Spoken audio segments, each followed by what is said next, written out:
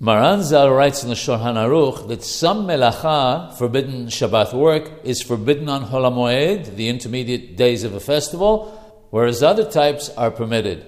The Ramah Zal adds that each one depends on the need for the specific case and the ruling of the Hachamim.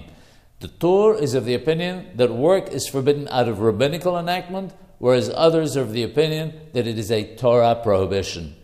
The types of work that are permitted are, number one, simple tasks that don't require professionals to do them. Included in this category is travel and turning on lights.